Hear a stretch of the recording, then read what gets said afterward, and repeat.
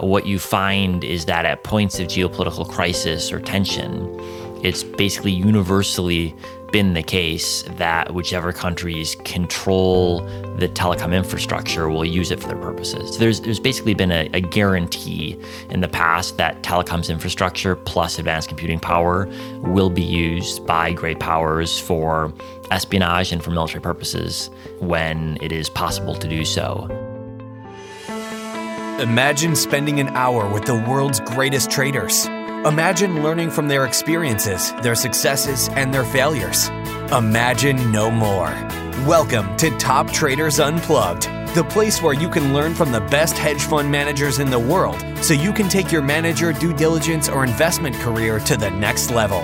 Before we begin today's conversation, remember to keep two things in mind. All the discussion we'll have about investment performance is about the past, and past performance does not guarantee or even infer anything about future performance. Also understand that there's a significant risk of financial loss with all investment strategies, and you need to request and understand the specific risks from the investment manager about their product before you make investment decisions. Here's your host, veteran hedge fund manager Niels Kostrup Larsen.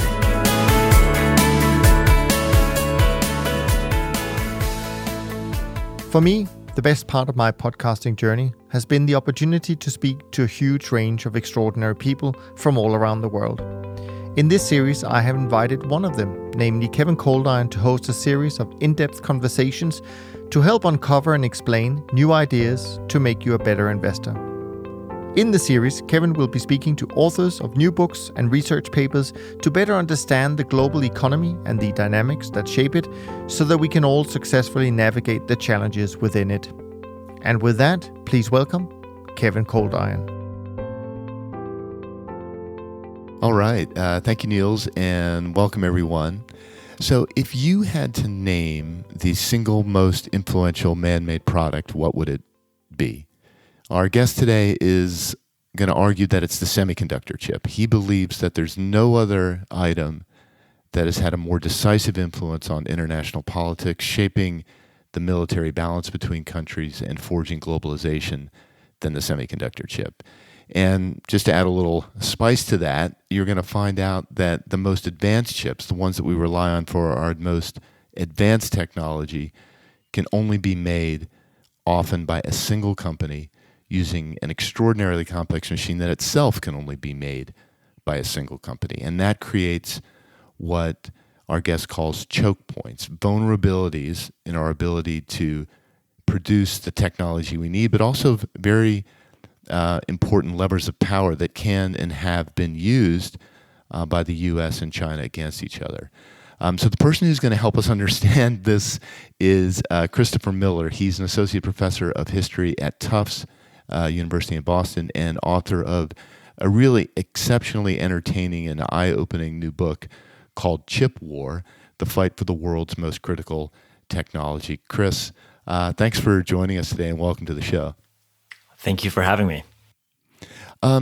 So can you tell us a little bit about your background? I mean, you've written 3 previous books and they're all about Russia.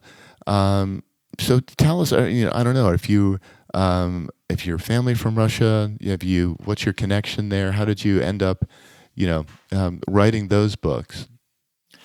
Well, I've got no pre-existing connections to Russia, just got interested in the country's history and its economy when I was doing my graduate studies. And to me, the history of the Soviet Union provided a sort of fascinating alternative case study to what economics looks like in countries that I was familiar with. And the more I studied it, the more I wanted to understand, well, how did that system work, since it existed for 70 years? So it worked badly, but nevertheless persisted for a long time. And the 3 books that I previously wrote before publishing Chip War were on different aspects of Russian history, politics, economics. And that actually gave me the initial idea for the book that ended up being Chip War, because I started writing Chip War not intending to write a history of semiconductors, but intending to understand why was it that during the Cold War, both the US and the Soviet Union were capable of producing the key military technologies of the early Cold War, nuclear weapons and long-range missiles, but the Soviets completely failed to produce the weapon systems and the computing components in them that defined military power by the end of the century. And so as recently as Russia's war in Syria from 2015 to present, at least 80% of the bombs Russia's dropped in Syria have been unguided dumb bombs, totally like the bombs that would have been dropped in World War II, because Russia's really struggled to miniaturize computing power and deploy it to weapon systems in a systematic way. And that seemed like a puzzle that was worth exploring. And I realized as I did that research that actually the key explanation as to why the Soviets fell behind in military power, why the U.S. surged ahead, and many other things, is the role of the semiconductor. And so that's how chip war actually emerged out of my interest in Russian history. So yeah, that's fascinating because there's a number of elements that kind of flow through from it seems like from your earlier books to this one, including in some sense the ineffectiveness of the what you call the copy that strategy, or basically stealing intellectual secrets and trying to use that as a basis for technology. But before we get into that, I want to hear a little bit about your process, because I have to say the book was a little bit different than I expected. I was thinking it would be a little kind of more of a dry, technical, geopolitical conflict type book, and all those elements are there. But really, it reads a little bit like a kind of a spy novel, in a sense. You're telling the history of the chip industry through the personal stories and plot lines of the people and companies that were involved. And so, you've got stories about, Morris Chang, who's the founder of TSMC, Andy Grove, the founders of Samsung and Sony. You've got KGB agents in there. Tell us about your research process. How did you compile all these, different stories and interviews and details? Well, one of the things that I realized when I started doing the research was that you couldn't tell the history of the chip and its impact on the world by just looking at governments. You had to understand the companies as well that produce the technology. And it's an interesting challenge for a historian, because it's easy to research governments. You know where to find them. They publish lots of papers. They often have archives that you can go in and look at the documents historically, whereas companies aren't usually like that. And so to understand the rise and fall of companies, you've really got to interview the people who work there. And so my research process involved a fair amount of looking at what governments were doing, but also a whole lot of interviewing people who had worked in the semiconductor industry, from the scientists who were devising new devices to CEOs who ran many of the companies that were discussed in the book, to their customers and their suppliers as well. And so I conducted over 150 interviews with people in the industry in the US and Taiwan and Japan and Europe, some of whom were there at the creation of the chip industry and were in their 90s, like Morris Chang, for example. Others who are kind of at the cutting edge today and are still working at chip firms. And those interviews gave me really kind of granular understanding of what made the firms that succeeded succeed and what made the firms that failed, because you can get inside their cultures, understand what other business models didn't work.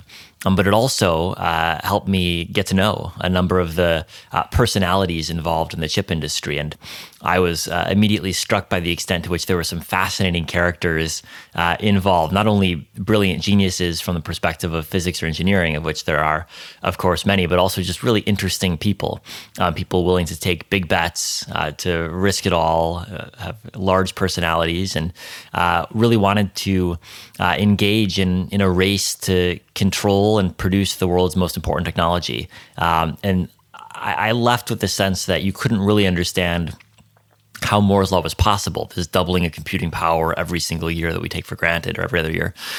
You couldn't understand that by looking just at government policies or by corporate research. You had to look at the personalities as well, because ultimately it was the people who were driving it forward, and the ambition that undergirded the key figures was, I think, an extraordinary feature to watch and to understand. And so I tried to let some of that come through in the book, and hopefully as readers flip through the pages, they get to know some of the individuals who created these companies and the ambitions that drove them.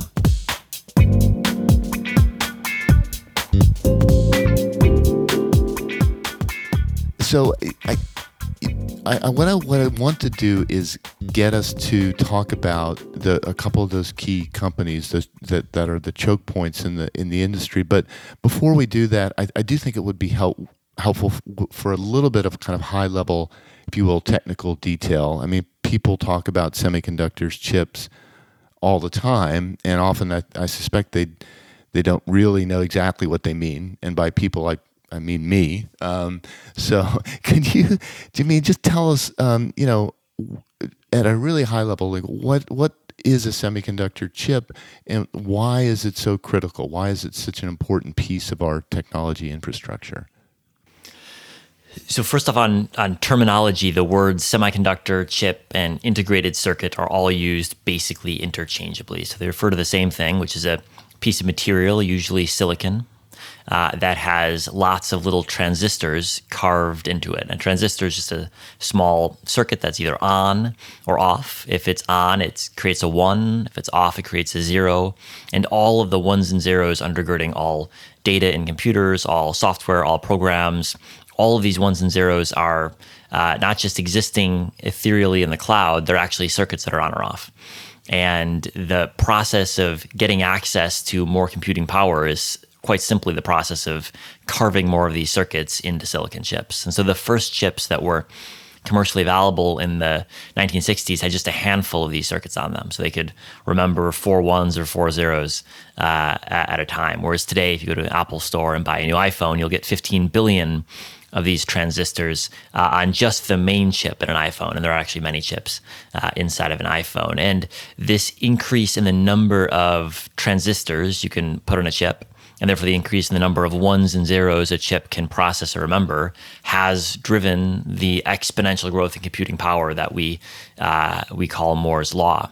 And in order to cram more transistors onto the chips, you got to make them smaller and smaller and smaller. And so the first transistors that were invented over half a century ago were visible. They were so large you could see them. Whereas today, on a new iPhone, for example, each of the transistors will be the size of a coronavirus. And they're carved by the millions with basically perfect accuracy every single day. Yeah, that's just, it's absolutely phenomenal, some of that kind of technological stories that you tell about the miniaturization of the process. So, okay, that's a good, so basically chips are then kind of embedded across, virtually any product that uses technology these days. And you talk about early on in the book a kind of a typical process for manufacturing a chip, which I think does a great job of highlighting two of the key themes of the book. So you say, just generically, you might start with, if you wanted to manufacture a chip, you might start with a blueprint from a UK-based firm that would be designed using software created by US firms, maybe programmed by Israeli engineers. So you've got your design, and then you send it over to a facility in Taiwan to manufacture it. That facility buys gases and silicon from Japan, and then carves the design into the silicon, as you said, using very, very precise equipment made by one of 5 companies, a Dutch company, Japanese companies, or 3 in the US. Then the chip, once it's manufactured, gets packaged up, sent to Southeast Asia for testing, and then eventually sent to China for assembly into a product, right? So that's kind of like how a chip is made. And when you think about that process, you see that there are these choke points that I referred to at the beginning, that there's vulnerabilities, that there's reliance on a few companies in a very long chain. So that's kind of theme number 1, I would say. And then the second theme is that China, again, this is a generic process, but China comes in at the very end. And they're utterly dependent, as you say, on firms that are basically either in the U.S. or allied to the U.S. To get their technology. So those two themes, the choke points and, if you will, China's vulnerability and the implications of that, are the things I'd like to explore. So if we start with kind of choke points, how did we get to a situation where we've got these choke points? Because the industry didn't start that way, right? The industry started with companies that designed and manufactured their own chips. So maybe could you walk us through just kind of like how we went from that initial stages to this much more complex world of integrated supply chains with these key vulnerabilities in there? The key driver of the dynamic of having choke points, and a choke point is just a production process that is very, very difficult to find a way around, find alternative suppliers for, or find some sort of substitute for. And the reason we've got so many choke points in the chip supply chain is because making chips is just extraordinarily complicated. The process of moving from 4 transistors per chip in 1960 to 15 billion or so today has required extraordinary specialization in all of the steps that you mentioned, in the software tools, in the chemicals used, in the machine tools used to manufacture chips. And in order to produce the precision required, specialization has been the only way to move forward. Companies have only been able to produce silicon that is 99.9999% pure by focusing solely on the process of purifying silicon, and the same thing is true for all of the other steps. So we've needed that precision enabled by specialization, but the effect of it has been to leave expertise in each part of the production process in the hands of just a couple, or in some cases just one company. And I think the best way to understand the increase in precision is to look at what the process of making a chip looked like in 1960 or so, when each chip had 4 transistors in it. So Bob Noyce, who was one of the individuals who founded Fairchild Semiconductor and was known as the person who, more than anyone else, created modern Silicon Valley. He was later founded Intel. When he was making his first chips right around 1960, he would jury-rig all of the tools he needed himself. So rather than buying tools off the shelf, he would just make them himself. So one of the steps of the production process is called lithography, which I'm sure we're going to talk about a bit. Lithography means shining light in a specific pattern onto a chip where the light reacts to chemicals and lets you create shapes on the piece of silicon.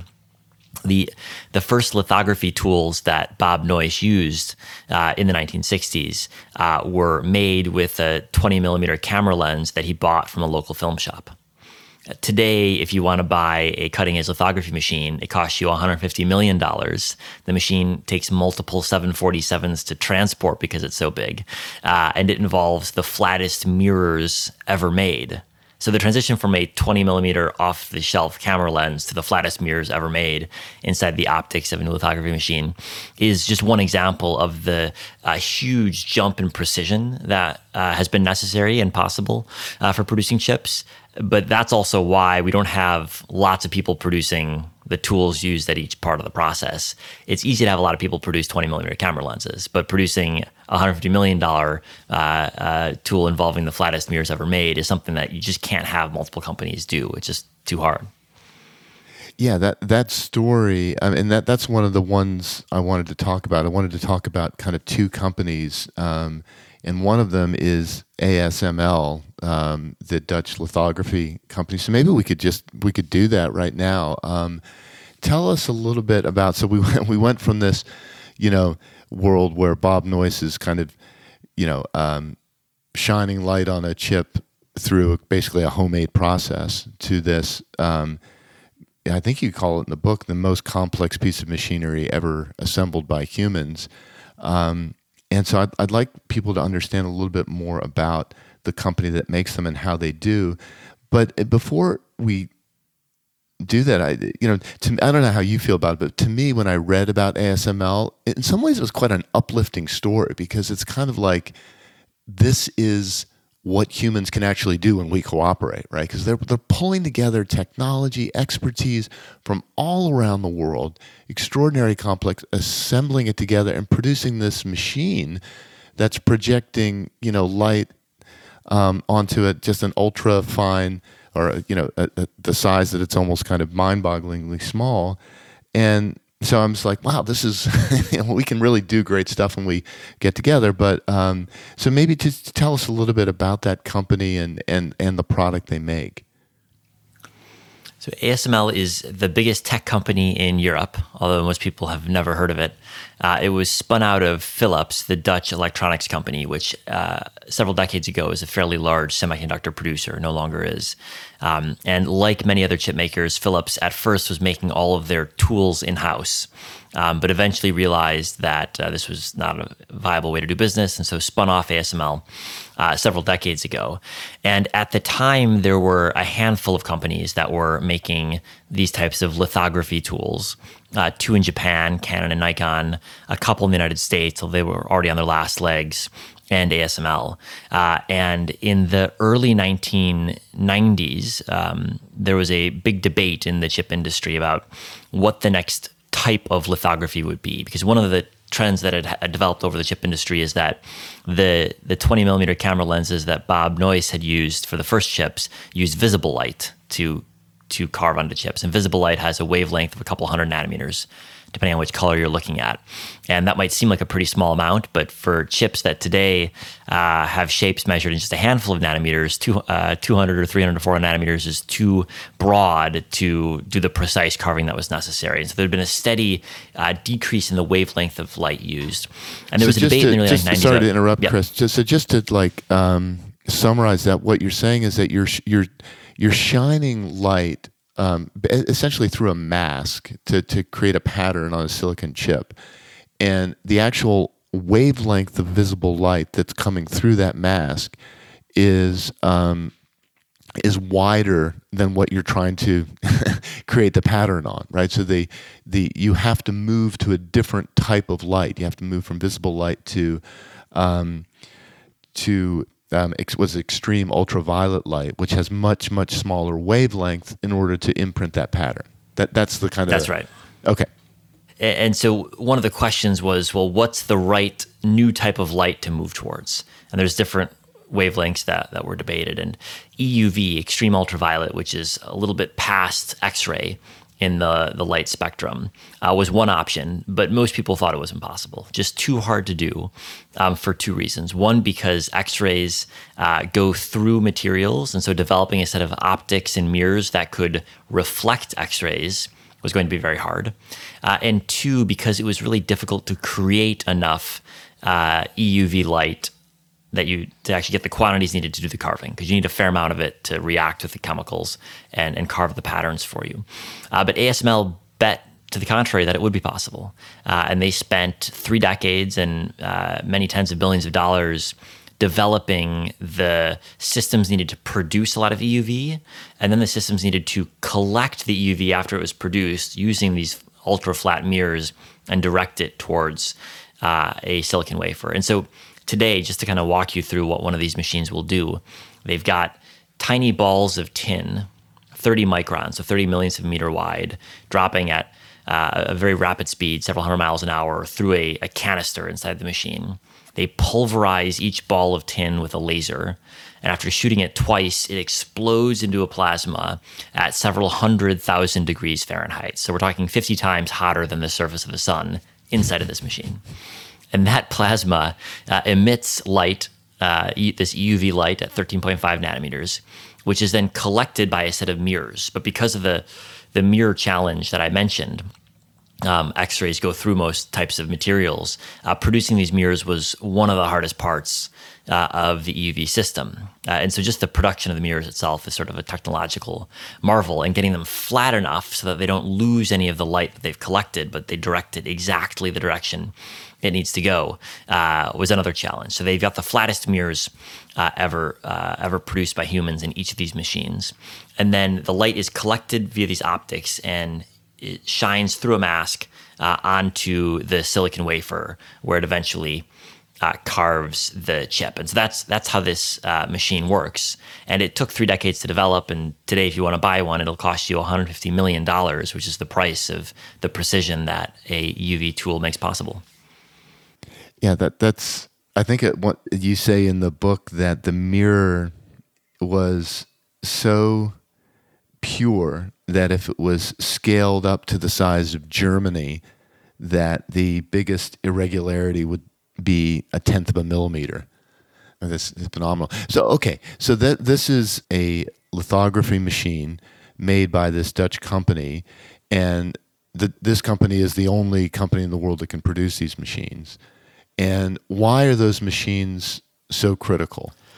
So they are the only company that can produce them. They have 100% market share, and I think they will for a very long time. And yet their machines are critical because you can't make an advanced chip without them. The precision patterning that you can do with light at 13.5 nanometers lets you carve very small shapes at high volume. And if you're trying to use visible light or even ultraviolet light, you just can't get the precision you need. So every new chip in an iPhone, every new chip in a PC, data center chips are all now using this tool to carve ultra small shapes and pack more and more transistors and thus more and more computing power onto them. So everyone listening to this podcast will currently be benefiting from the precision carving of an EUV machine, enabling more computing power that they take for granted. So without these machines, there's no iPhones, there's no, presumably, supercomputers that, AI technologies relied on also use these chips that are produced by the ASML machine. That's right. So that's a clear, if you will, choke point. The other choke point that I think people are probably a little bit more familiar with is the firm that dominates the manufacturing of these chips, which is Taiwan Semiconductor Manufacturing Company, TSMC, which has been in the news a lot lately because Warren Buffett's firm has just bought a sizable stake in it. Tell us about the history of TSMC, why it's so important. And it seems to me, and I could be wrong, it seems to me that it was innovative on multiple dimensions, but perhaps the most important was just the business model it chose to pursue. So could you maybe just kind of tell us a little bit about how this company started and why it's so important? Yeah, no, I think that's absolutely right. It is a story of business model innovation leading to technological innovation. You wouldn't have had one without the other. TSMC was founded in 1987 in Taiwan by a gentleman named Morris Chang, who I think is the most underrated and underappreciated businessman of the last century. He was born in mainland China, fled the Communist Revolution, enrolled as the first Chinese student, the only Chinese student in his class at Harvard, and then went on to, in some ways, single-handedly build the manufacturing capabilities that made chip making possible in the U.S. But he was passed over for the CEO job of Texas Instruments in the 1970s, and one of the greatest errors TI ever made, and was looking for a new job. Why did they pass him over? I was curious. You don't say that in the book. Was there? I don't know. Why do you think they didn't make him CEO? It's not exactly clear. He was known to have a pretty sharp set of elbows, which I think was key to his success as a manager in some ways. But everyone recalled him being a pretty hard driving manager, and so that may have been part of it. I've heard people also suggest that it was because he was Chinese, and that was part of it. I don't know that that's true, but I've heard that suggested as well. So I don't have high confidence in either of those explanations, but certainly it was, in hindsight, a historical error for TI and for Texas. It could have been that TSMC stood for the Texas Semiconductor Manufacturing Company rather than the Taiwan Semiconductor Manufacturing Company. And the world would look very different today had that been the case. But it was the Taiwanese government that swept in and offered him essentially a blank check in the mid-'80s to build a new business in Taiwan. And even in his days at TI, he was already exploring a new business model, as you mentioned.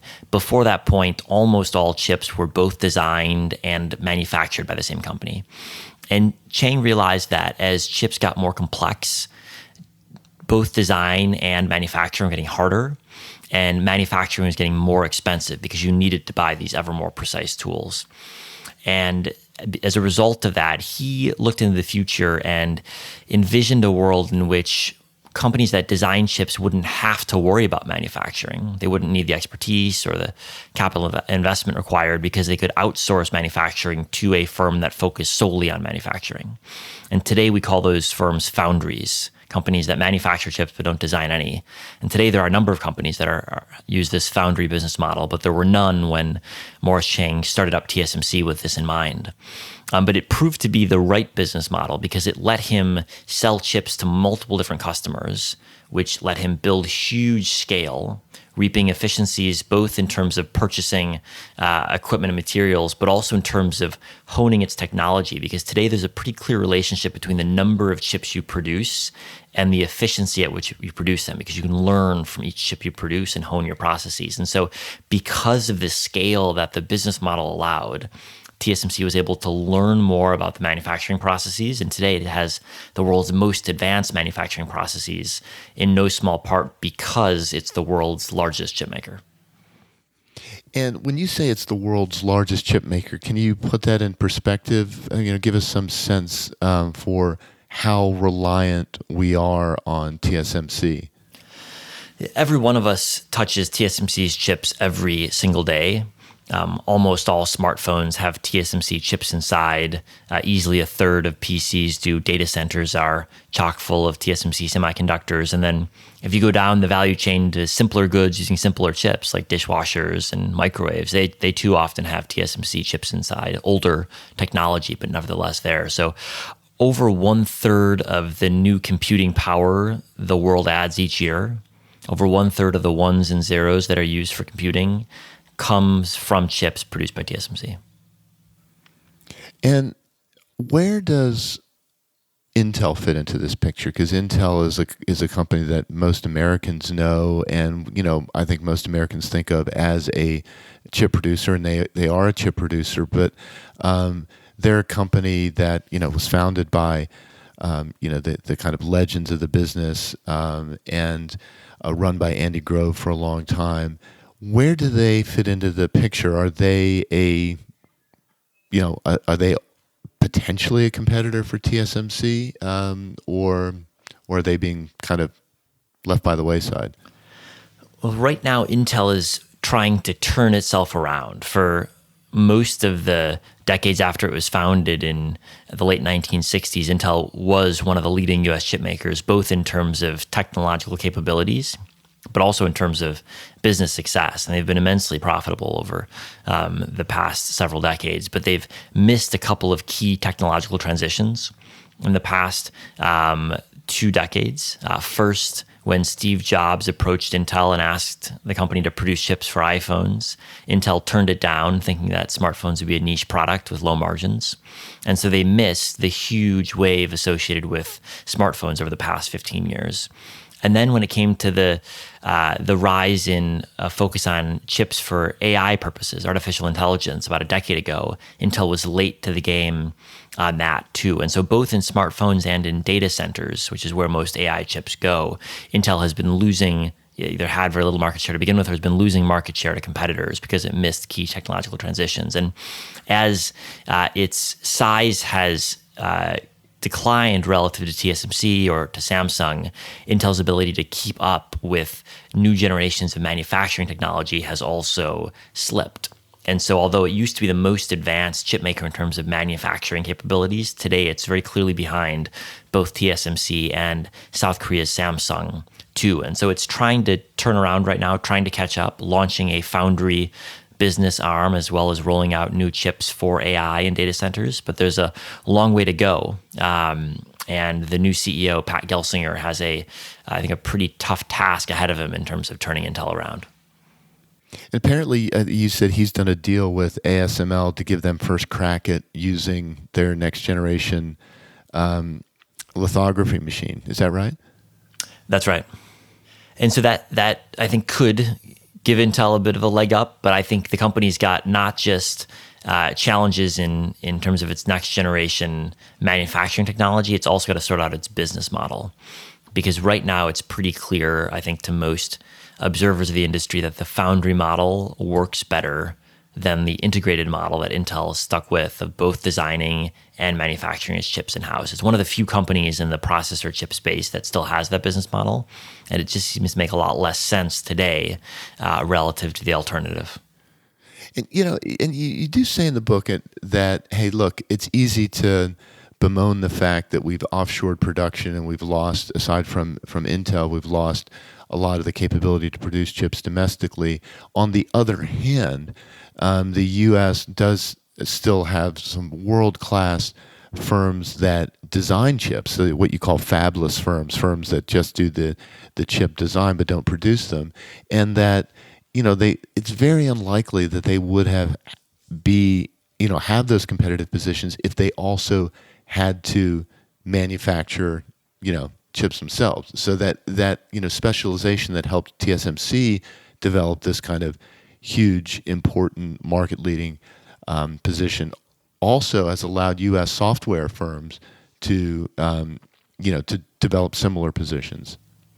Yeah, I think that's absolutely right. And if you look at the innovation that TSMC has enabled in Silicon Valley, there's a number of great examples of this. And we don't normally think, although perhaps we should, of manufacturing advantages in Taiwan enabling innovation in Silicon Valley. But that's exactly what's happened in this case. Companies like NVIDIA, for example, which produces chips for AI and data centers. NVIDIA is one of the most valuable U.S. chip makers today, yet it manufactures none of its chips, and it was possible to found it precisely because it was able to access TSMC's manufacturing capabilities. So the founders of NVIDIA never wanted to do manufacturing, and that was a viable business model because when they were founded, it was already the case that they could turn to TSMC and make their chips. I think the other example of this is Apple, which most people don't think of as a chip maker. But in fact, Apple is one of the world's largest chip designers because it designs in-house many of the chips, including the key processor chip, inside of its devices.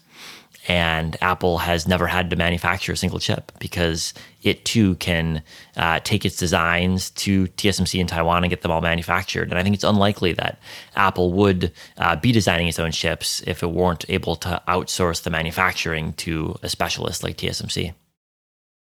So we've got choke points that I identified. We've got the TSMC as kind of the manufacturing choke point. We've got ASML as, I guess, also a manufacturing choke point or producing equipment for manufacturing. But then, really the U.S. and software designers are.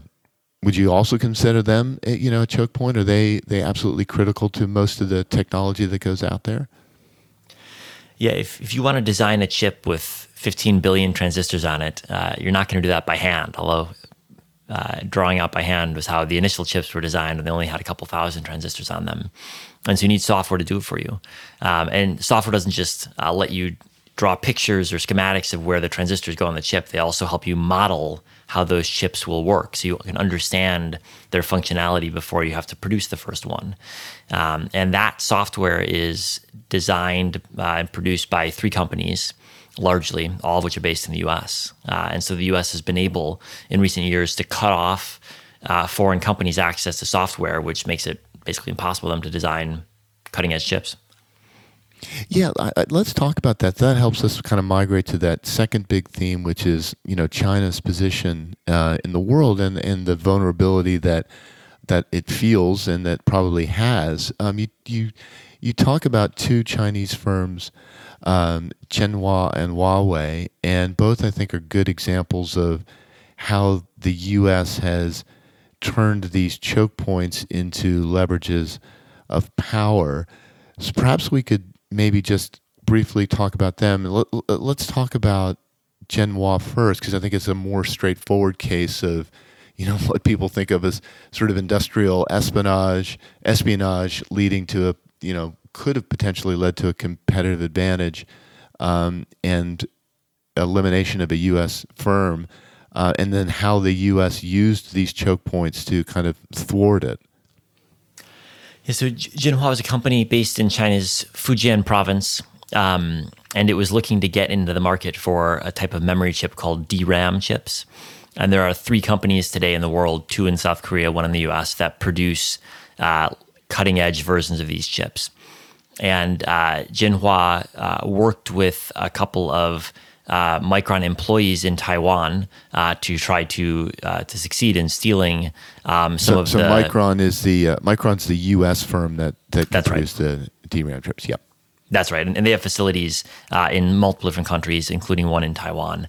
And so Jinhua worked with these employees of Micron's Taiwan plant to acquire some trade secrets as to how Micron produces its chips, and tried to take this to Jinhua's facilities in China and use them to upgrade their production capabilities there. And the Chinese government intervened pretty clearly on behalf of Jinhua, accusing Micron of violating Jinhua's intellectual property from the things that Jinhua had stolen from Micron. And it was a real challenge for Micron because China is every chip maker's biggest market. And so individual companies really struggle to push back against the Chinese government because they've got to be able to sell their products in China for commercial viability. And so they went to the US government and asked for help. And for a long time, the U.S. government had really struggled to deal with these types of cases. The Chinese courts had ruled that their patent law said one thing. It's hard to argue against patent law decisions by courts because there's a judicial process. Even if you think it's a kangaroo court, how do you prove it? And so for a long time, the U.S. tied itself up in knots trying to find legal justifications and legal standards of proof behind the fact that the Chinese government was supporting its companies as they were engaged in IP theft. And by the time of the Jinhua case, frustration had bubbled up both in the chip industry but in the U.S. government to the point where the U.S. took a new type of action and made it illegal to sell certain types of equipment to Jinhua, without which it's impossible to make advanced chips. And so it essentially put Jinhua out of business. And today Jinhua is no longer producing chips because they can't acquire the machinery that it needs. And this was a real new type of punishment for a Chinese firm, and it illustrated in a really visceral way the power the U.S. government had to, on its own, unilaterally decide that U.S. equipment couldn't be shipped to a given firm. And that amounted to a death sentence to Jinhua and any other firm that found itself on the wrong side of U.S. regulators. Yes, I mean, that was just to put us in kind of in the time, that was the Trump administration that ended up doing that. Is that right? That's right. That's right. And so It was happening at the same time as the quote unquote trade war and the dispute over tariffs. And I think a lot of people at the time saw those processes as kind of interlinked, that there was a tech dispute and a trade dispute, and they were both about economic issues. But I think actually they were driven by really different factors. The concern about semiconductors and China's advances in semiconductors was emerging from really deep within the U.S. national security state. The intelligence agencies, the military were very, very concerned, not just the commercial ramifications of China's chip industry and its advances, but also what this would enable China to do on the intelligence front and in terms of military technology.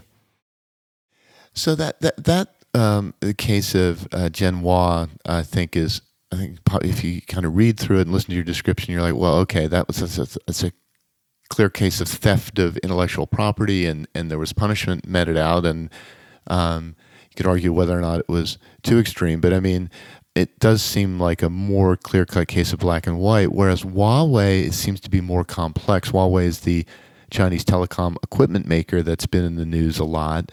And you tell quite a balanced story about Huawei. In some sense, it felt to me like they were following the playbook in large part that Japanese firms had done, that Korean firms have done. It's initially starting off as a low-cost producer, gaining some market share, reinvesting in their business, moving up the technology chain.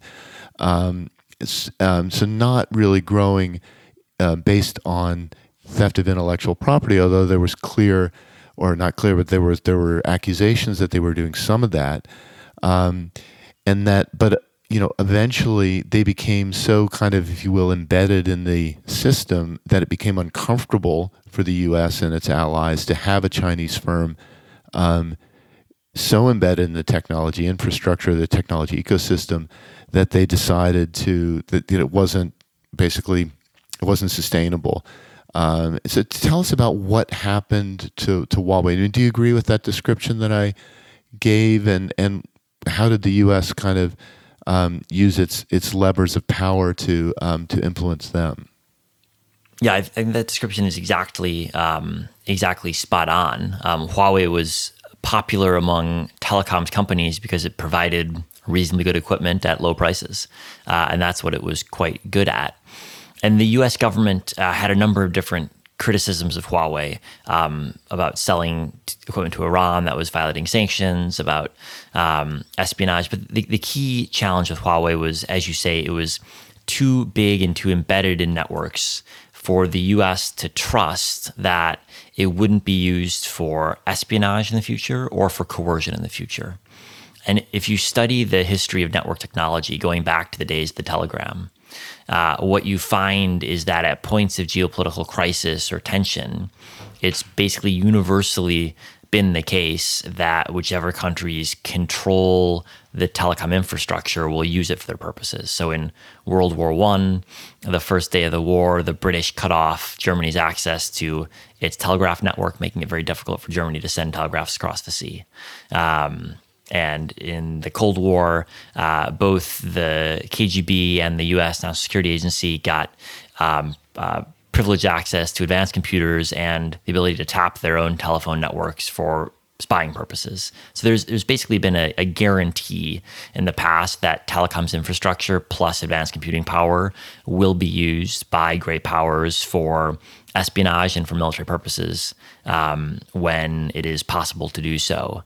And so the US government was looking at Huawei's growing market share in the world's telecom infrastructure, the types of equipment that you need to connect your cell phone to the internet, and asking itself whether it was plausible to imagine there were ways to guarantee the functioning and the privacy of these networks amid a intensifying geopolitical competition, or whether it was just inevitable that if China was a geopolitical adversary, that Huawei would be used in the interest of the Chinese government. And it concluded that the answer was yes, that was unavoidable, and therefore the only real remedy was to block it out. And so that's what we've seen over the past several years is a blocking of Huawei from US, Japanese, Australian, and many European cell phone networks.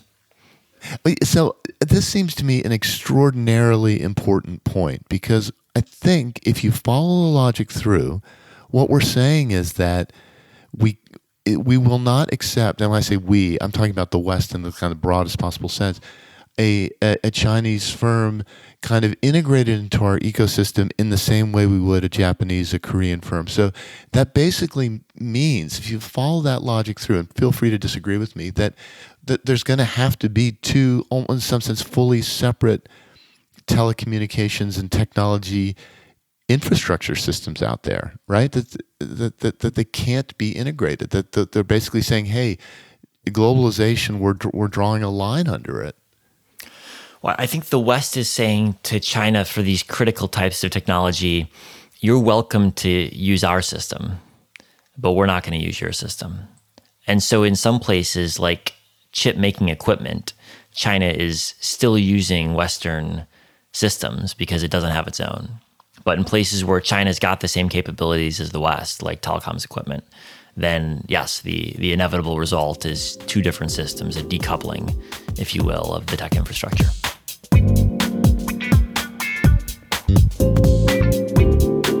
Yeah, and so there's various implications. I know your time is short here, but if I'm China, I'm definitely not accepting that deal, right? I'm not saying, well, oh sure, we'll use your systems where we have to. So that kind of brings us to the point, I guess that influences the title of your book, Chip War. That there is a serious potential for conflict here, where in particular with TSMC, it sits only a 7-minute flight from China, and it's critical to the world's technology, and so it seems to me the most likely flashpoint for a conflict between the two countries, which I don't think is particularly new or controversial statement. But what I wanted to ask you was this.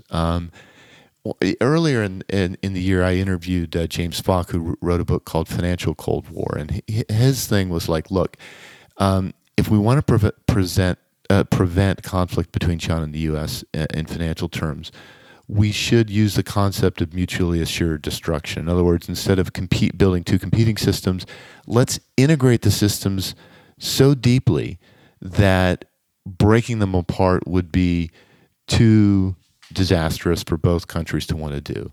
And it felt to me, as so I'm reading the last part of your book, and the last part of your book is you outline various scenarios of potential conflict between China and the U.S.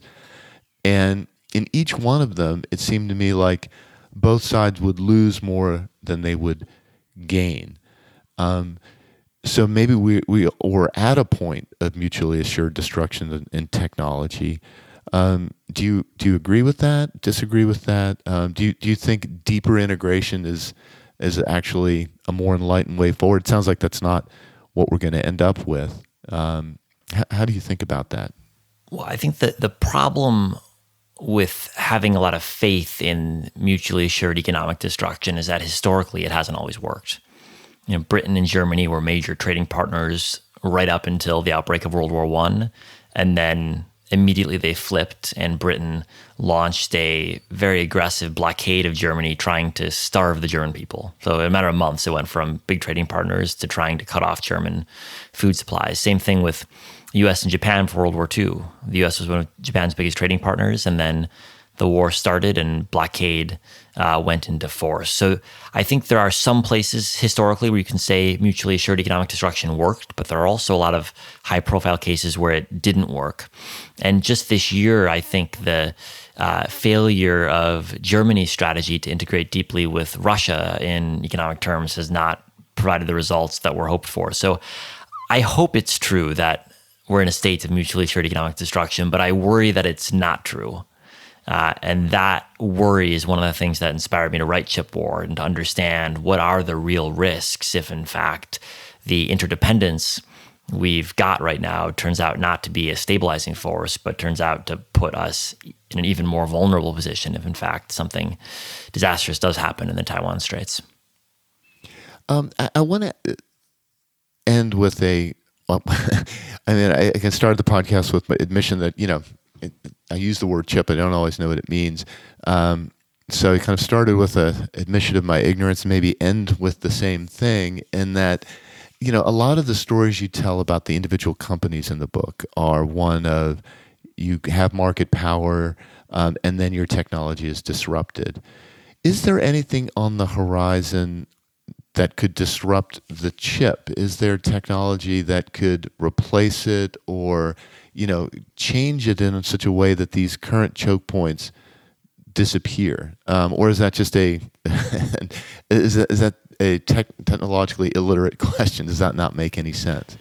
No, I think that's a great question, and I'll give you two answers that are somewhat hypothetical today, but could be quite relevant in 10 years' time. The first is looking at quantum computing, which relies on very different underlying technology and still remains somewhat far off from commercialization and practical application, but when it is realized, will really transform the ways we compute. It won't make traditional digital chips irrelevant, but it will, I think, change the value chain in terms of what we pay for, what types of chips we use in different use cases, things like that. So I think when quantum comes, it will be quite meaningful in reshaping the industry.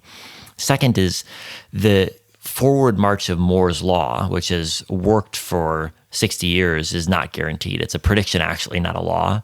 And that could well break down in the future. And if it does, that will also reshape the chip industry. It will make some choke points even more important, but it also might make some choke points less important. If, in fact, Moore's law slows, it will be harder to differentiate the cutting edge from the lagging edge.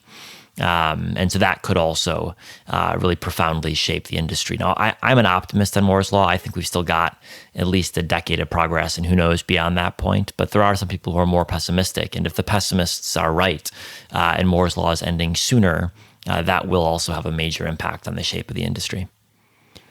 Well, Chris, thanks for joining us and enlightening us about, things that we use every day, but we really don't understand often how important they are kind of geopolitically. The book is called Chip War. It's eminently readable, it's fun, and really eye-opening. So thanks for writing it, Chris, and thanks for joining us today. Thanks so much for having me. Okay, with that, I'll pass it back over to Niels. Thank you so much, Chris and Kevin, for a super insightful conversation looking at the world of semiconductor chips and their importance for the world that we live in. Chris had some really great stories to share, even if we only scratched the surface of what is in his book, so I really loved this conversation.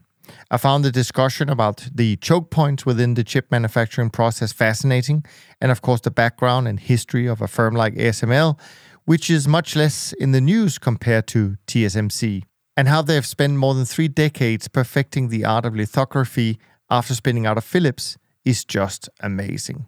And the whole explanation that Chris provided as to how they create this special light needed in order to print on these tiny chips is just mind-boggling. Of course, the history of TSMC and its founder, who apparently was passed over as new CEO of Texas Instruments in the 1980s, was very interesting, and the fact that Warren Buffett in Q3 of this year bought $4 billion worth of shares is also pretty newsworthy. Make sure you go and follow Chris and Kevin's work, as well as getting a copy of their books, because as you can tell from today's conversation, some of these ideas and topics are not being discussed enough on mainstream media. From Kevin and me, thanks so much for listening, and we look forward to being back with you on the next episode.